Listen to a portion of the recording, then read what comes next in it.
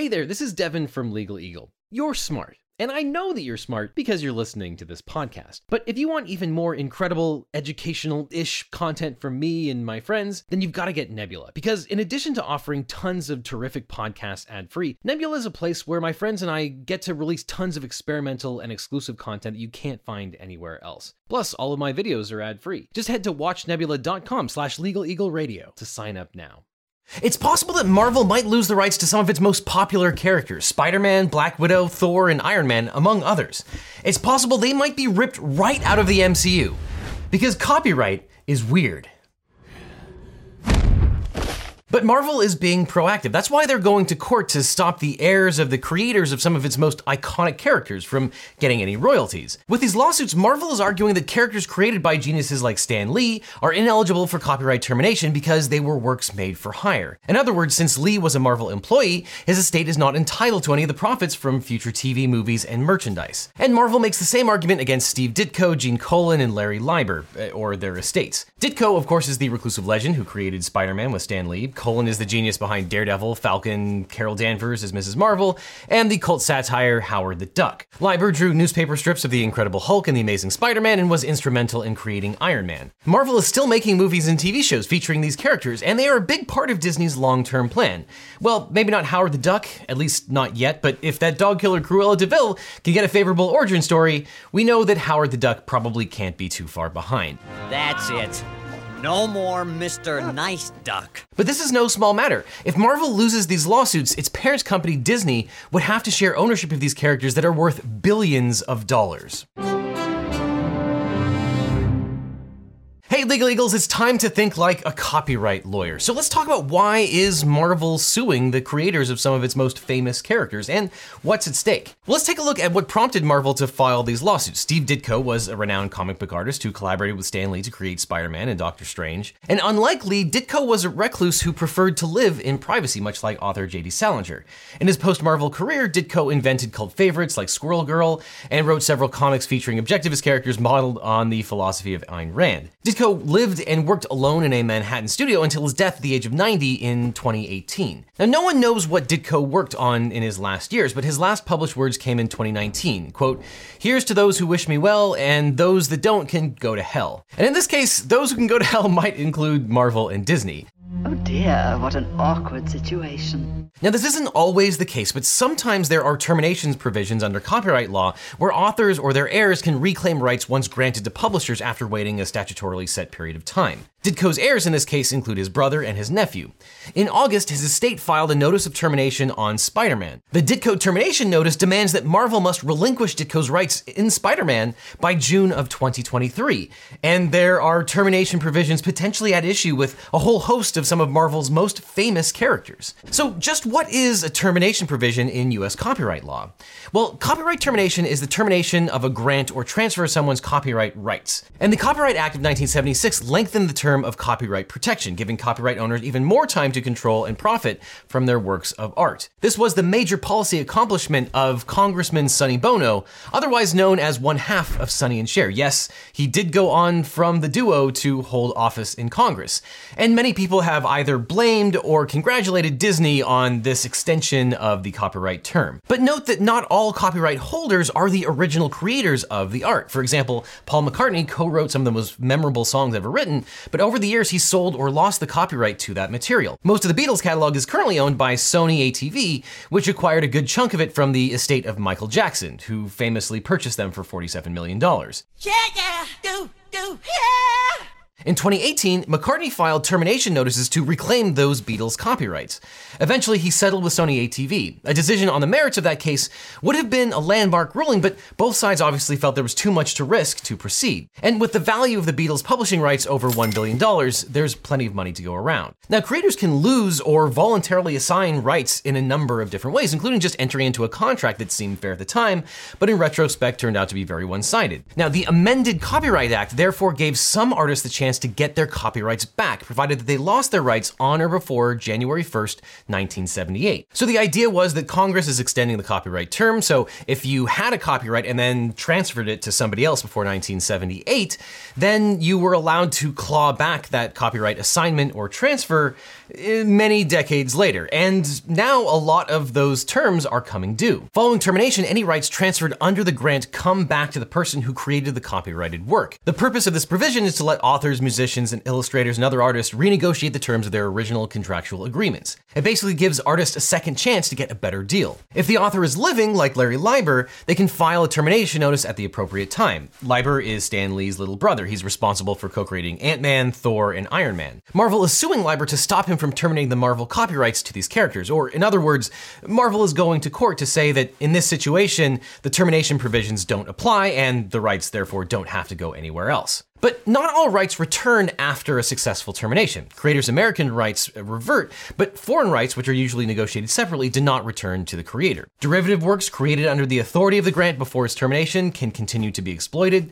And as you can see, this is a more complex situation than it first appears. So let's dive into the Copyright Act provisions at stake, 17 U.S.C. 203 and 304. The first question that arises is which works are eligible for termination. Although most grants of copyright rights can be terminated, some grants are excluded. Since the termination provisions are meant to give the author a second chance, if the author is still living and the original grants were made by somebody else, these grants can't be terminated. If the author is living, grants made by anyone other than certain statutory heirs are also ineligible for termination. The list of individuals is included in Section 304. And the Act also excludes grants made by will. So if an author died 50 years ago and granted their copyrights to someone by will, that person's heirs can't attempt to revoke the grant under the section. Additionally, and this is the big one, the Copyright Act's termination provisions do not apply to works made for hire. A work made for hire has a complicated definition, but generally speaking, if you're employed when you make something that could be copyrighted, it's your employer who gets the copyright to that thing. It's not the employee who made that thing while being employed by somebody else. And if a work is made for hire, an employer is considered the author even if the employee actually created the work. The employer can be a firm, an organization, or an individual. This is a very contentious part of the law for comic book creators, many of whom were actually employees when they created their characters. And determining whether something is a work for hire is challenging and depends on the facts of each particular situation. Now, there are some complications in when a termination notice needs to be provided. I won't bore you with the details, but it generally has to fall within a 5-year termination period. And here, the Marvel cases mostly involve grants executed before January 1st, 1978. And in addition to the timing, there are tons of procedural issues like co-ownership. A majority of the co-owners have to agree. There are lots and lots of procedural issues here that are extremely boring and have no place in a 15-minute YouTube video. And other creators have filed termination notices as well. They tend to be represented by attorney Mark Toberoff, the lawyer who represented Superman creators Jerry Siegel and Joe Shuster, in their ultimately unsuccessful termination attempt against DC Comics. Now, under some circumstances, a would-be defendant can go into court and get the court to adjudicate the issue before everything goes crazy. And that's what Marvel has done here. Marvel has filed suit against the creators, alleging that they were all employees and that the works that they created were considered works for hire and thus not subject to copyright termination. Marvel is asking federal courts in New York and California to issue declaratory judgments, blocking the termination notices and affirming that Disney is the sole owner of these characters. So you might see headlines that Disney is suing the owners, and it sounds nefarious, but there's really nothing wrong with it. They're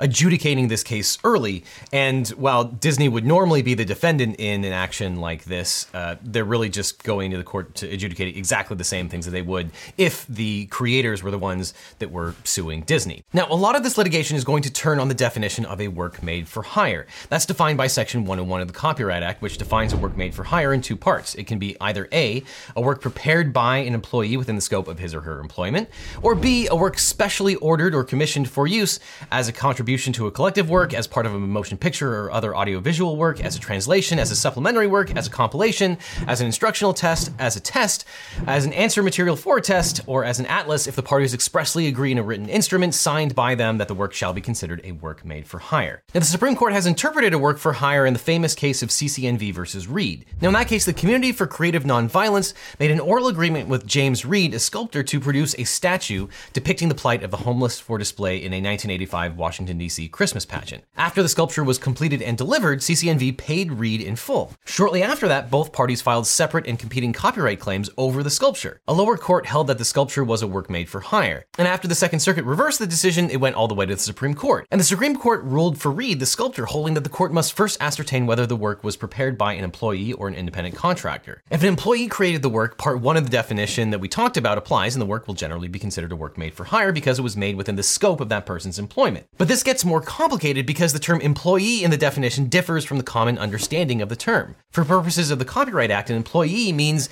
an employee under the general common law of agency. If an independent contractor created the work, then the work was specially ordered or commissioned. Part 2 of the definition applies. And an independent contractor is someone who was not an employee under the general common law of agency. And the Supreme Court created 4 factors to determine whether someone is an employee under purposes of the Copyright Act. I won't bore you with those definitions, but you can actually read it in CCNV versus Reed. It's actually a pretty understandable court decision as those things go. But in this litigation, it will probably focus on what's called the Marvel method, which is a, quote, loose collaborative working atmosphere where initial ideas were briefly discussed with artists responsible for taking care of the details. Marvel characterizes this as a traditional employer-employee relationship. And Marvel argues that any contributions that Steve Ditko, for example, made were at Marvel's instance and expense. Marvel editorial staff had the right to exercise creative control over Steve Ditko's contributions, and Marvel paid Steve Ditko a per-page rate for his contributions.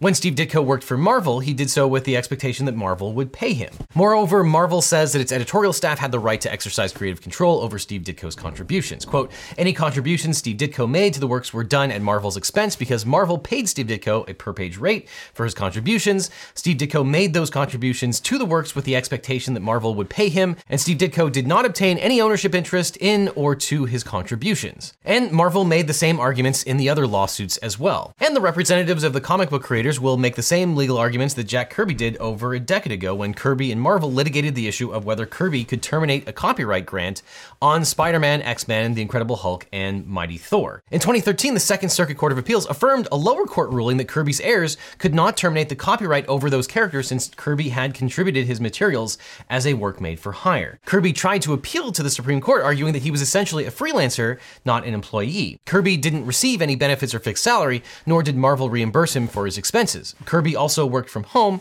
and although this would seem to suggest that he was an independent contractor, the Second Circuit saw the situation differently. Quote, despite the absence of a formal employment agreement, however, the record suggests that Kirby and Marvel were closely affiliated during the relevant time period. Lee assigned Kirby, whom he considered his best artist, a steady stream of work during that period.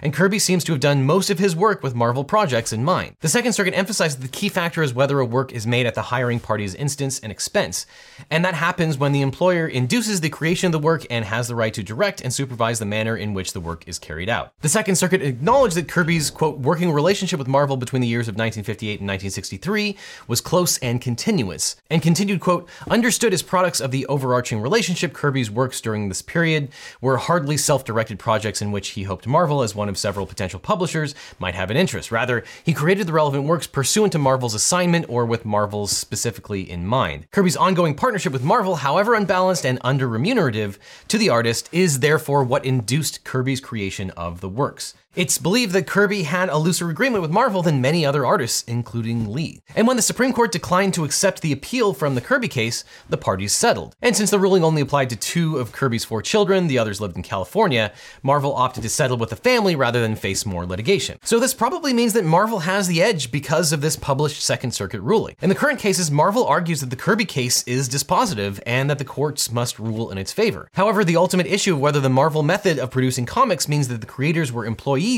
still hasn't been decided by the Supreme Court. Oh, and one last thing. I know right now you're probably fumbling with your phone trying to find the next podcast to listen to, but you can't because this is an ad. But it doesn't have to be that way. Instead, you can go to watchnebula.com/legaleagleradio. You can get access to all of our original podcasts ad-free, plus exclusive originals and experimental shows from your favorite educational-ish creators. And best of all, you're helping to support us make even more amazing content. So before you go, check out watchnebula.com/legaleagleradio to support this channel and this podcast directly.